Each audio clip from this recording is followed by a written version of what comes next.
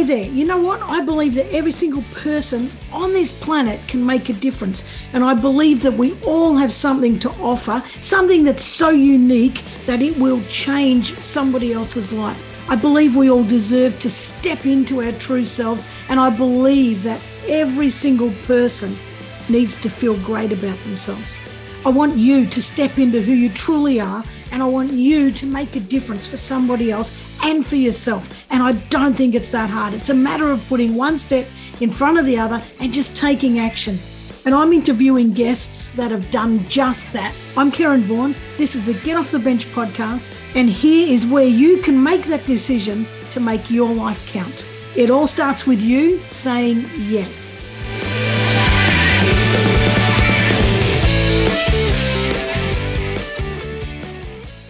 Howdy, and welcome back to another week of the Get Off the Bench podcast. Now, this week it's just me because I've got something to say.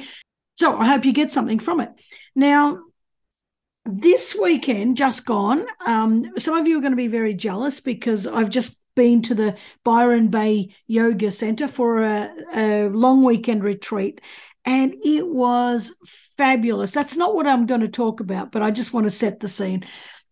I went with one of my sisters, and we went to connect deeper, and not that we have not been connected and not that we've not had a great relationship. Everything's been fine. But we just thought, let's connect on a deeper level. Let's just go away for the weekend and, chat about stuff and just be together. And it was fantastic. Yes, I did a bit of yoga, and yes, I think it felt worse than doing the splits. I used to do yoga maybe 20 years ago, and then I moved away from Melbourne, and I don't know, I just never got back into it. And when I was doing it, I felt fantastic. Like, I didn't have backaches, I didn't have neck aches. I just felt bloody brilliant. My youngest sister, Kate, is actually a yoga and Pilates teacher. Many times she said to me, Kaz, you just need to do yoga. And I've been like, nah, it's okay. I used to do it and I don't need to do it. And Sue, who I went away with, is also a yoga teacher, who, by the way, never tries to make me do it. But when I went away on this retreat, it's kind of like you don't have to do it, but there's like 3 yoga sessions a day. By the third day, I was like, oh my God, I can't sit down anymore. But anyway, it was just such a lovely environment to get away to, and away from everything and everybody. And so we started talking about our childhood. Now, there was nothing wrong with our childhood. We didn't suffer in any way. It was great. And, well, when I say great, I thought it was great, and so did she, but for very different reasons, and we saw it very differently. When we started really unpacking it, we were like, oh, I can't believe you really saw it like that. That's not how I saw it. And I'm talking about not our entire childhood, but different situations. And I'm saying, oh my God, I don't remember it like that. I remember it like this. And the deeper we got into conversation, we realized that we shared a bedroom. We grew up together. We were together for, until I moved out, like when I was 18, and stuck in this room together. And you would suggest that, or you would think that the reality would probably, we both would have had the same reality and we would have seen things the same.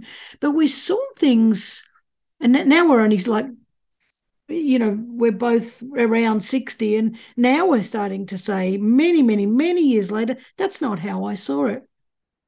And it really got me thinking a lot, or got us both thinking a lot about what is reality, and our perceptions and our interpretations of those perceptions are so critically important when we're building connections with people and building relationships with people, or when we're even ruining relationships with people, because we're so hell-bent on our own reality or our own perception of what happened that we've concluded this is reality, that we very often don't leave space for the other person's sense of reality. And I don't know, I really think this is worth, I think this is worth a podcast on its own, so I'm going to persist with it. So hang in there. I feel like we assign emotions to our perception. Well, I don't feel this. I know this. We assign emotions to our interpretations of situations, and then that emotion sits in our body as a youngster, and then another situation happens, and then we feel that same emotion, and so we assign that to the same place, and it becomes this chain of similar emotions, and I think they call it a gestalt, and what happens is the more we feel an emotion that attaches to that similar one, that this chain becomes longer and longer and longer, and it becomes so real and true that it starts to form our identity and starts to really determine how we see things and how we interpret things. I hope I said that clearly enough. And then when we start to, I guess, have interactions with people, we start to have preconceived ideas and predetermined judgments, and our biases come in and our experiences come in, and our brain makes shortcuts to say, well, I've experienced this before and this reminds me of this, therefore I'm going to do this and cut that off now because I expect that this will happen, will be the outcome. And in actual fact, we don't know that will be the outcome, but we don't want to go through the whole process of finding out and then potentially being hurt. Now, I'm not a neuroscientist, of course, you all know that, so I don't know if I'm getting this technically correct, but I'm just kind of speaking as I think, which is probably dangerous for some people. And that was another thing that we determined in this. We're very different in that way. I speak as I think, and whereas Sue is very reflective and then processes it, then speaks. But it amazed me that I felt the differences in our perception. I just felt an important thing for me to bring to this for other people, because I'm sure there's other people listening to this. I'm sure some of you are listening thinking, oh my God, yeah, I wonder, I've got siblings and I wonder if they had the same experience as me. And as we get older, we kind of stuff all that down, and it's kind of like, well, I'm not in that situation anymore, so I don't need to think about it anymore, and I don't have any ill feelings, so therefore everything's okay. But it's not okay, because the emotion that happened in that time is still sitting in our body. One of the things that Sue said, it never occurred to me, and I don't blame her. I was learning guitar when I was 7, and then at some point I got an electric guitar and a little amp and a microphone, and it was playing it up full, so you can imagine how distorted the bloody thing sounded. And she had to share a bedroom with me, so and she was a reader. So imagine trying to be a reader, sharing a bedroom with somebody who is got this bloody electric guitar plugged into an amp and singing through this crappy microphone, and not singing well, by the way, or probably not even playing well, and having no space to be yourself. It never crossed my mind that could be a problem. So the emotion is, and we talked about this, I said to her, have you tell me all the things you're pissed off about? And she said, I'm pissed off that you used to play that bloody guitar all the time and I never got a chance to read. And I'm laughing about it now, but, it's something that, so she holds that in as a kid. And you piss me off, Kerryn, for doing this and sort of smothering my space. And then it never gets said as an adult, because you just don't, because there's no reason for saying it. But that emotion still stays there. And so when similar things happen throughout your life, you start to build this big collective of similar emotions. And that wasn't the only thing. I was a protester when I was a kid. And so there was so much, I guess, attention on me, because I was taking up so much space and just making so much noise, that it sort of pushed Sue into the background a bit. And while I never saw that, maybe that shaped her to become a much quieter person, or maybe she was naturally quiet. And I'm fascinated by personalities and how we become.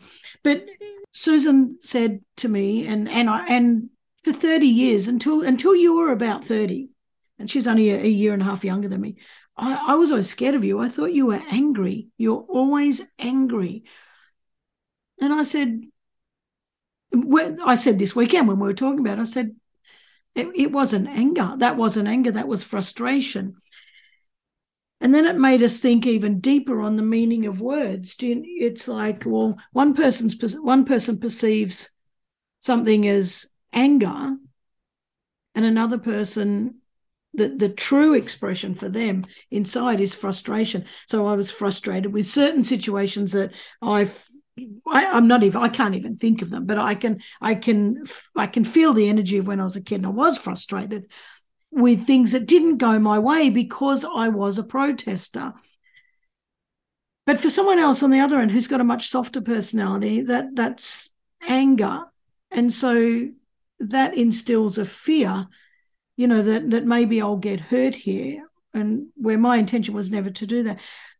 And so I guess the reason I'm saying this is because we need to be more aware about how we're showing up. And I know that was when we were kids, and when you're a kid, you don't have the emotional capacity or the cognitive capacity to really understand that, or to even be self-aware enough to think about what impact am I having on that other person. But as we become adults, as we mature, and as we become, I believe we should all become responsible for our actions, and we should be accountable for our actions as an adult. And we can't continue to blame our parents or continue to blame anything that happened in our childhood for not taking responsibility as an adult.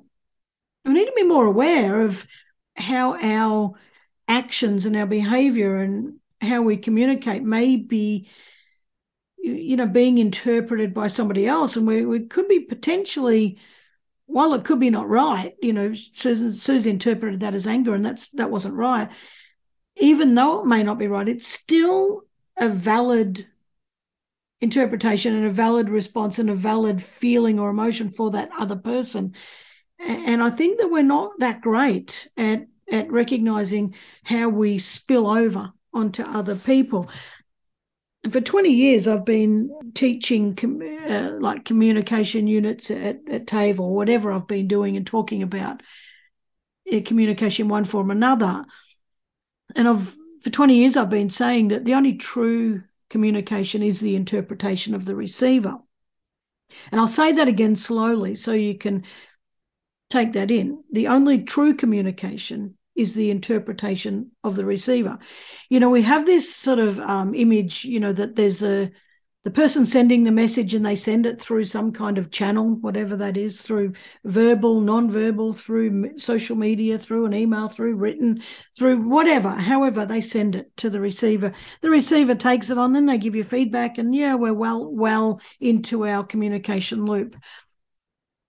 But, I think we need to pay more attention to the fact that, one, it depends on the communicator, the person sending the message. What's their tone of voice? What's their experience? What's their background? What's their like 100 things that could be in this list that are relevant to the sender.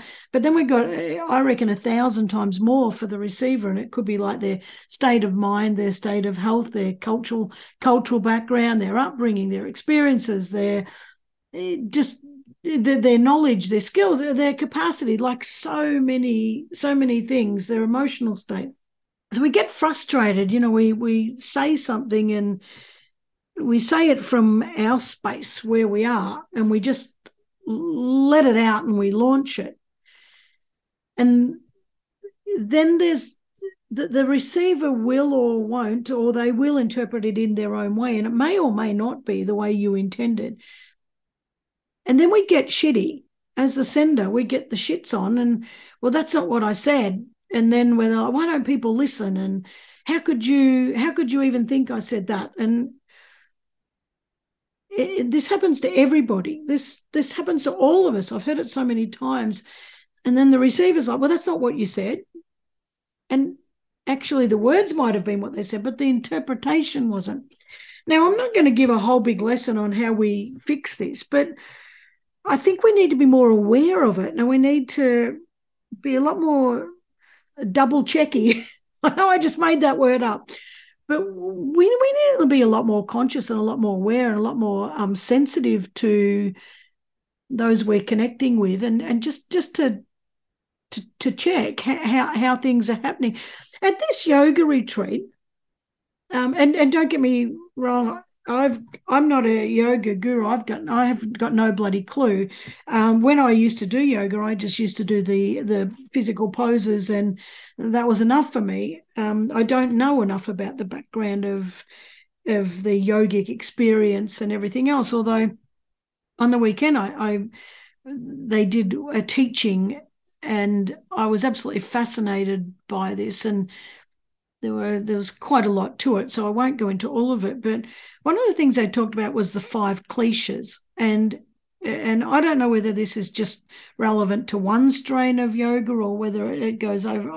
I'm very keen to do some more research into this, so I'm kind of only telling you very prematurely without me doing any looking into it.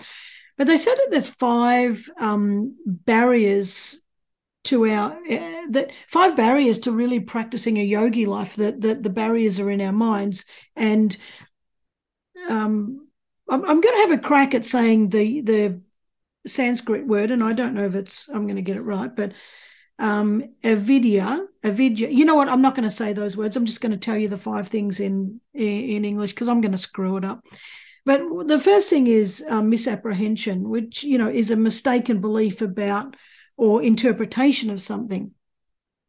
And we all do that. We all misinterpret, we all misunderstand. And so if we've got a misunderstanding, that is a definite barrier to being able to live a much greater life, a much more full life, or a much more a true life, that's really true to ourselves.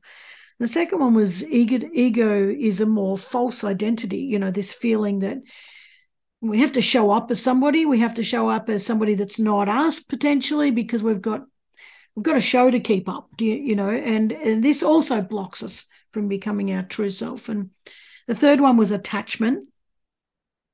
And so we do tend to attach ourselves to a lot of things, and it could be physical things, or could be a feeling, or attachment to a place, or attachment to a lot of things that are not serving us, beliefs, that type of thing. The fourth one is aversion or hatred. And, when we have ill feeling towards somebody, or wanting to hurt somebody, or wanting to despise somebody, that's actually another blockage to having a clear mind, and a clear path. And the fifth one was fear and insecurity. And these are all barriers to having a clear mind. And I found that really, really fascinating, and it really fits in well with a lot of this stuff I'm talking about. And we have all these blockages, and how the hell can we build really nice connections with people? How the hell can we show up truly as ourselves while we've got these in play? And for me, it's been a great learning curve, because I'm going to really take a good look at those and say, well, which ones of those are in play, and to what degree, and what can I do about it? And you're probably wondering, well, why are you giving us all this gabble? It's not really relevant to me, but it is relevant to everybody. And I spent a lot of time, a lot of hours, traveling home and thinking about, well, what's the key to this? Yes, we all do misinterpret. Yes, we all do see things our way. We all do bury emotions. We all do, I guess, interpret things the wrong way and have our own perceptions. And speaking about Susan and I, well, this is like a good 50 years later. And while we can say, well, we don't have any ill feeling towards each other, these emotions are still buried. And we can't just say, well, I love you, I don't have any issue with you, and think that it will disappear, because it won't disappear, because those emotions are already sitting deep inside us, and eventually they cause physical pain, or they cause illness. And I've determined, and whether I'm right or wrong, and this is again premature, but I want to share it with you. I talk a lot about connection and really connecting with people, and once you deeply connect with somebody, everything changes, and you can, I don't know, I think you form a much greater trust, and you form a much greater openness between each other. And the only way to really form that connection is through open, honest conversation. So I guess I've said a lot here, and I've sort of, I don't know, shared something of mine that I'm hoping other people will take away. But and I'm not expecting that other people go, oh my God, yes, I've got that buried emotion. I really have. And because of course you won't even recognize it. You'll just, for Sue, she wanted to talk about, because she's getting back pain, and she's like, where is this coming from? Is this coming from some emotional thing? So these things are hidden, and we've all got an elephant in our room, that just, it's easy not to talk about that. Don't bring that up. That's irrelevant. That I don't know. But when we get these triggers that come up, we need to sort of ask what emotion they're attached to and for how long they've been there. I know it's a lot of hard work, and you know what? It's, no one ever wants to do the hard work because it hurts, and it's growing. If we want to grow, we have to go through growing pains, and we have an aversion to it. But I think it's worth it. I really do. And I think the solution, and I'm not saying the solution that it'll be, oh yeah, I recognize that if I start having open, honest conversations and I start building connections, I'm going to solve the problems of the world. You're not. But I think that's the pathway into healing, any form of healing. And even if it's not conscious, even just having unconscious pain or unconscious emotions that are unresolved, I really think having the conversation, having open, honest conversation, not about digging deep, not necessarily about that, but just stop with the mask on rubbish, and stop faking it. Stop putting up a wall. Stop trying to pretend things are fine when they're not. Stop trying to avoid being hurt. Just have those conversations and build a deeper connection. And I reckon when that happens, that's when the healing starts. So I guess there's no, I don't know, that's all I've got to say on it. But I really felt compelled to share that, because intuitively I know there's someone listening to this that is going to get something out of that. And, there's someone in your life that you're feeling that I guess you listening to this get a gut feeling about, gee whiz, you know what? That reminds me of me and my brother, me and my sister, me and my mum, whatever, And if you got that gut feeling when I'm talking about this, I say go have that start conversation. Just start open, honest conversation instead of being shallow and surface level. Go deep. Say, today I'm feeling really flat. I'm feeling this emotion of, and I don't know why. Maybe it's something from the past. I'm not sure. Just have that vulnerable, raw conversation. Watch your connections grow and just see what happens. I don't know. Maybe this one podcast, this one episode will save a relationship. And if not, that's okay. I've been sitting here talking to myself and thoroughly enjoying it. It just gives me the opportunity to reflect a little deeper and to grow a little more. So if that's the only thing that comes of this, then I'm grateful for myself for bringing that opportunity for me to grow. I'm really, really deeply hoping that somebody else finds something in it, and a relationship blossoms or heals as a result. So that's all I'm going to say on it.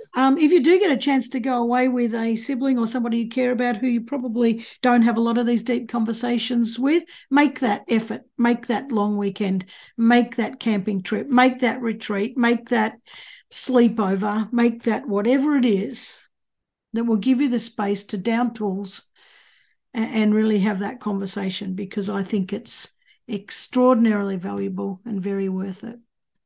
So I'm going to leave it there. Please consider all that. And thanks again for joining me. Hope that wasn't too deep, but I reckon it's really valuable. Have a great week, and I will see you next week. See ya. Thanks for joining me. As always, I hope this episode inspired you.